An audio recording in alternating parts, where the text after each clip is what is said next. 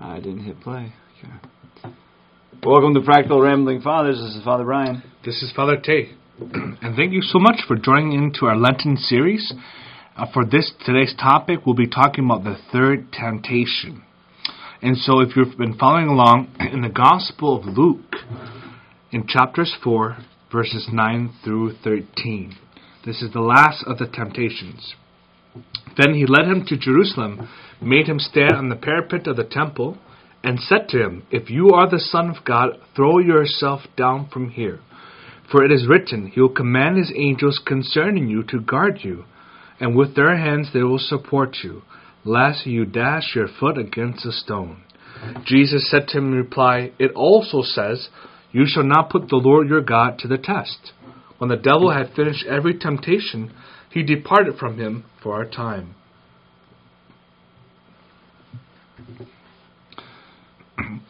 Feel free to pause this podcast, especially in jotting down your notes about this passage.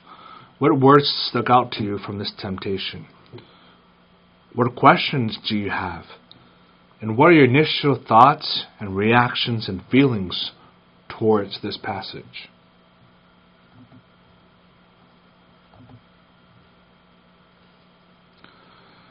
This is a good practice to get into, is because through these Lenten series, what we are hoping and praying for is that when you listen to the Word of God, it won't just be a passive action like through osmosis. It's really you asking and submitting yourself to God, saying, "Hey God, what are you trying to teach me from this passage? Right? What things do I need to change in my own lives upon hearing this particular gospel?" This is probably the hardest temptation to talk about because no one wants to talk about it, right? Pride and vainglory, right? Because in our faith, no one wants to be that prideful person where it always seems to be a competition, right?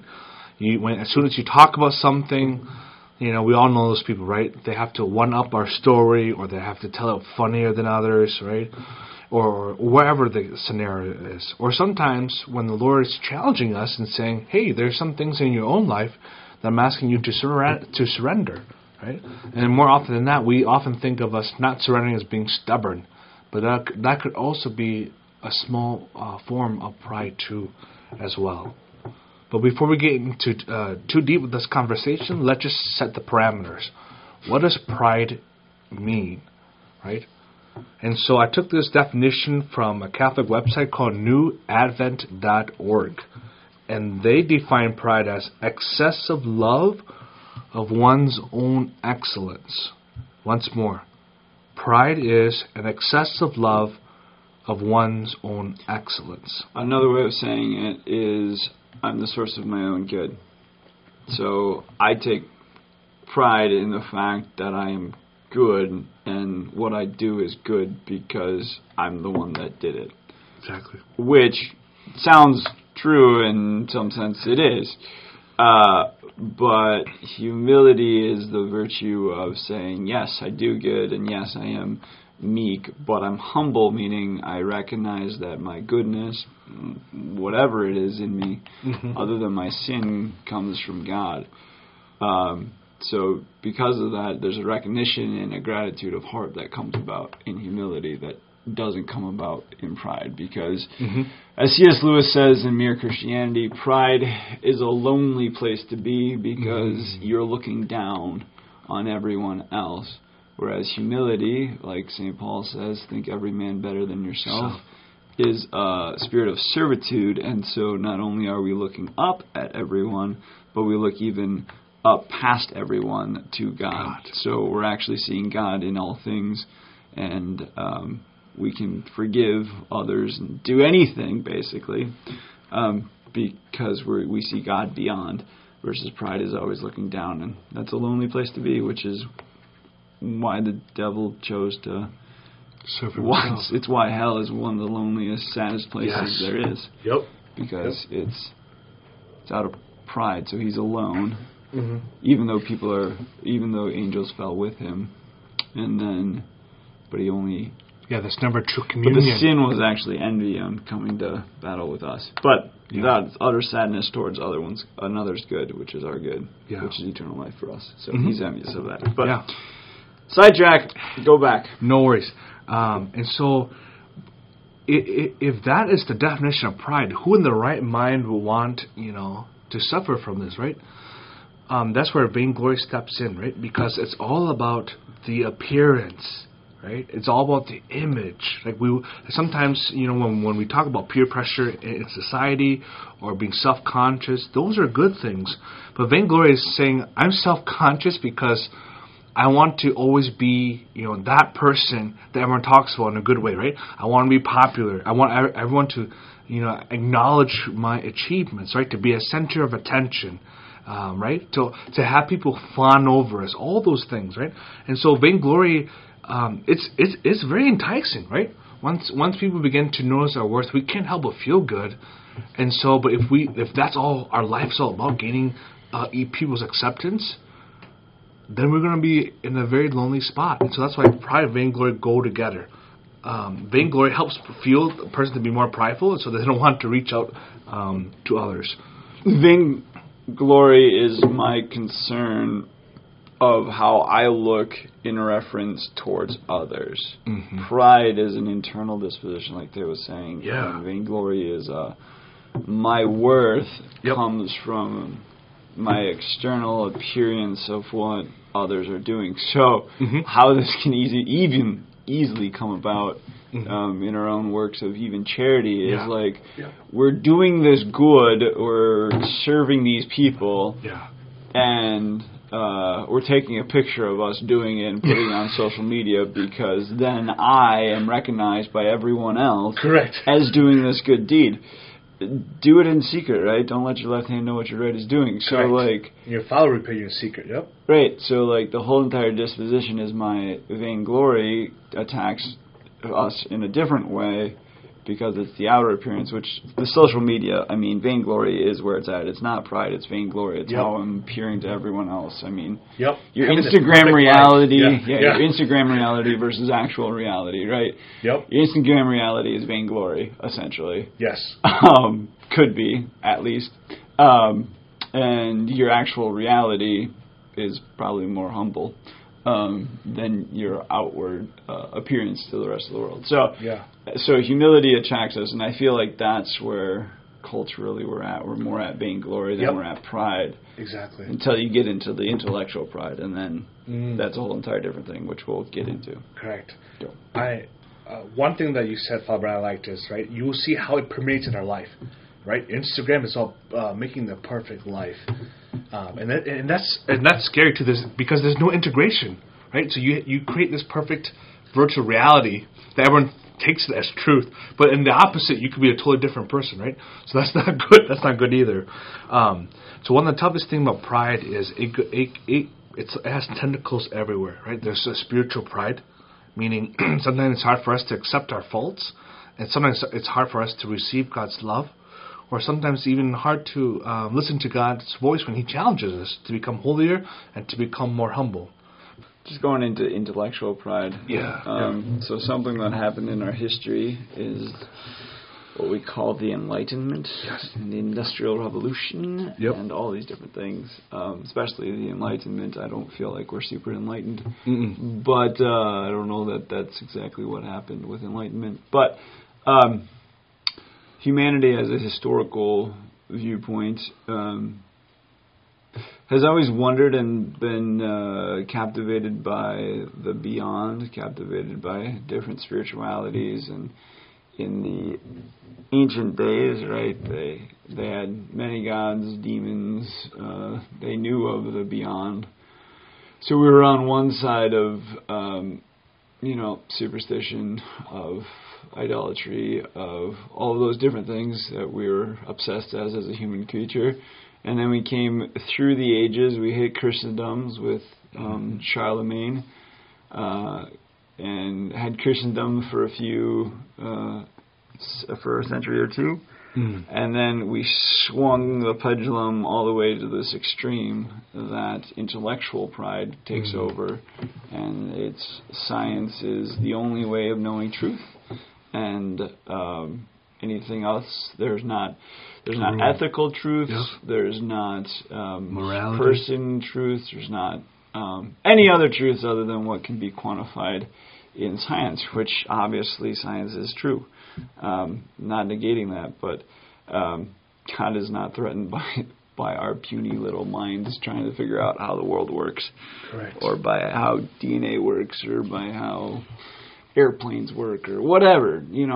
Obviously He gave us an intellect to use all that thing, but it's all has to be under the presumption that there is something quantifiable in the first place, which namely God, and that there's principles that, with God being the one that intellectually captivated reality that we know, it makes sense so that we have all those other sciences. And so the spiritual pride comes in, or the intellectual pride comes in of I can't even be humble enough to say there's a power beyond me. Exactly. Right? Or there's something I don't understand. There's something about life that I don't get. There's something in my life that I'd rather not have there, but it's there, and I want to deny it, and I do all sorts of things to deny it, instead of just being humble and saying, I don't get it, but Lord, help me to understand it. And the Lord does, because there is truth beyond just the spirit, or the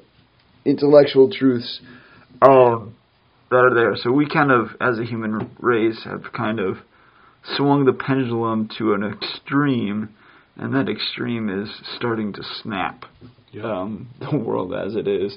And so we'll become, we'll hit a wall eventually. Pendulum only goes so high before it'll come crashing down and hit momentum. And we'll probably end up on the other side in another 2,000 years if we're still around.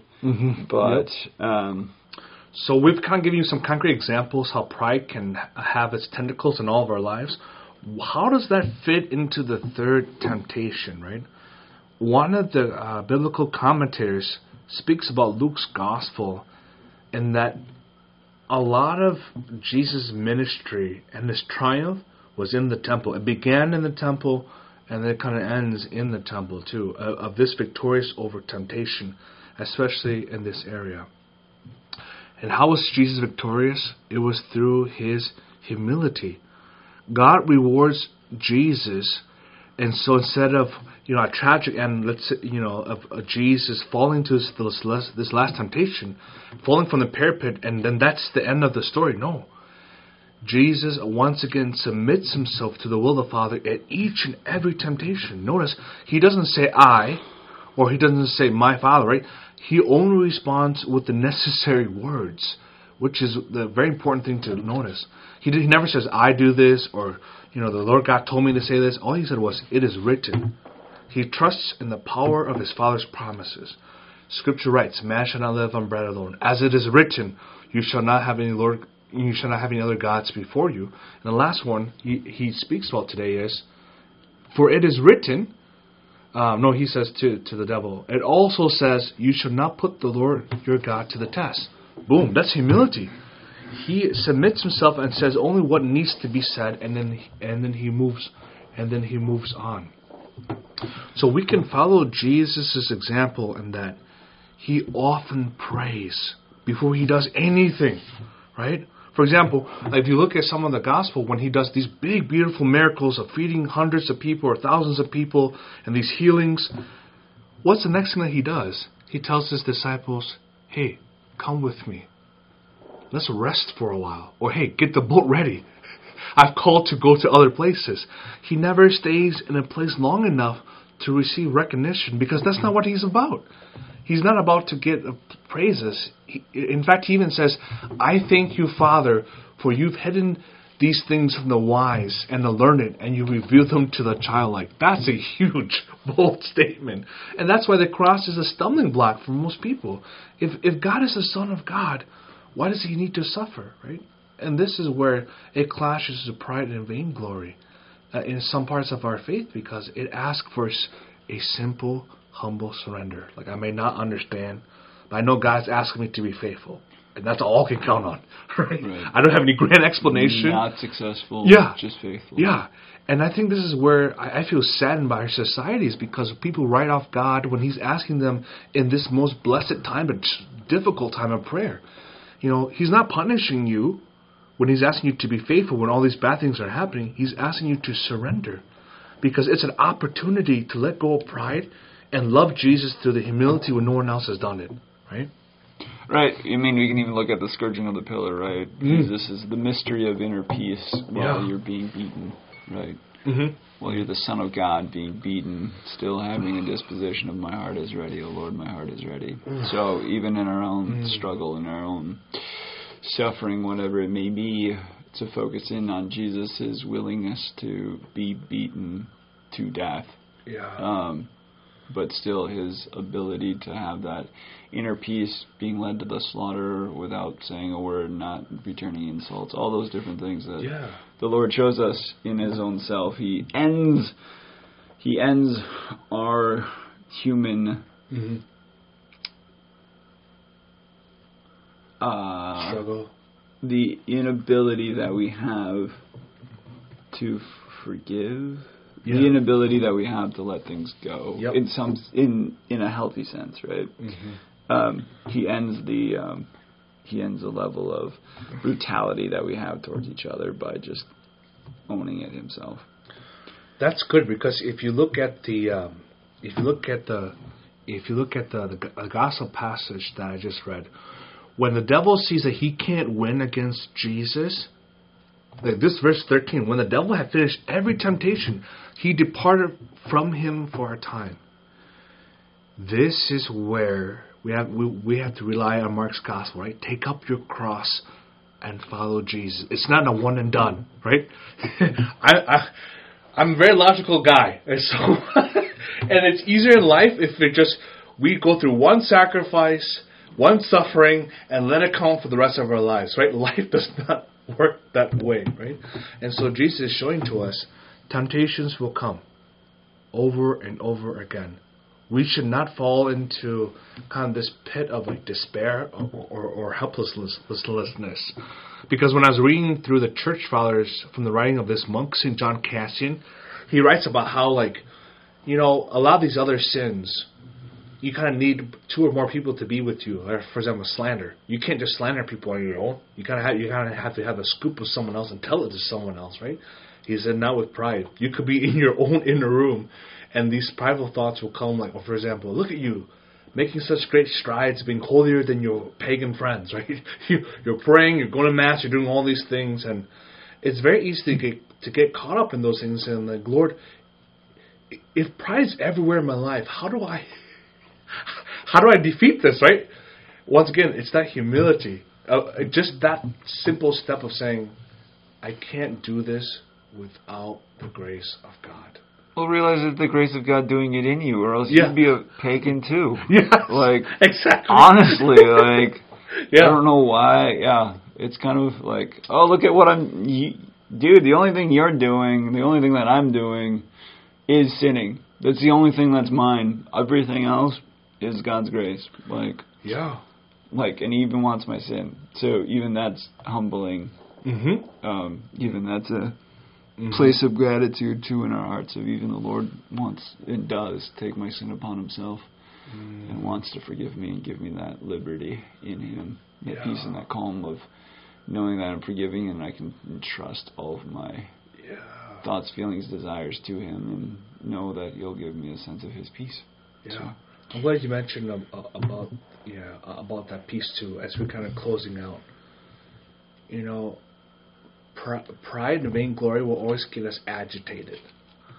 Because we're never satisfied with the vainglory of social media. Like, as soon as someone posts a news story and they get more likes than us, we're never at peace because we're always concerned with what others are thinking. But the humility is the gift of our interior freedom. God has given us the gift for today, right? What has happened in the past has already happened.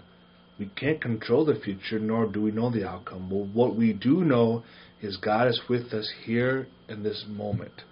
And with it, we have this opportunity to be at peace or continue to be consumed by these worries and anxieties of the world. I speak this out of experience, because I'm a perfectionist. I'm always worried about things I can't control and all these other things. So so I've been praying a lot with this. How do we get this peace, right? Kind of what Father Brian was hinting at, the surrender. Dear Lord, I gave you this scenario that's happening in my parish or my priesthood. I have no clue what to do. Right? Into your hands, Lord, I commend my spirit. I have faith that you will take care of it, because I am nothing. Right? And it takes a lot of courage and humility to be able to accept that. And that's why we have wonderful saints, the Saint Teresa of Lisieux. Very practical, right? The little way. I'm not called to do big things. I'm called to love you, Lord, in all the things that I do for today. Right? So if I'm talking, speaking, all these other things. And I can go on and on and on, but so that's another practical step. Or also the rules of St. Ignatius too. When things are going well in our own lives, it's easy to be prideful. And so St. Ignatius talks about rule number 4, spiritual consolation. We should be thankful for God that He's giving us this time of reprieve and consolation. But we should also ready ourselves for saying, God has blessed me, but life can change. Help me to be able to accept the good things and bad things too, as well, as we see from the book of Job. And also the rule number 5, right? Don't make any rash decisions when we are in desolation, right? So when we get prideful or the vainglory, it often drives us to do drastic changes. But God's not asking us to be successful. He's asking us to be faithful, right? So don't cave into this fear of it's all hopeless. My life isn't perfect. All these other streamers and Twitch, right? All these social media platforms. I don't know what kids are using nowadays. So you can go on and on, but the bottom line is, how are we going to surrender to God and His infinite goodness? We do have a podcast on humility that we kind of break down. And the book that I constantly am trying to get people to read is Humility, the Wellspring of Virtue by von Hildebrand.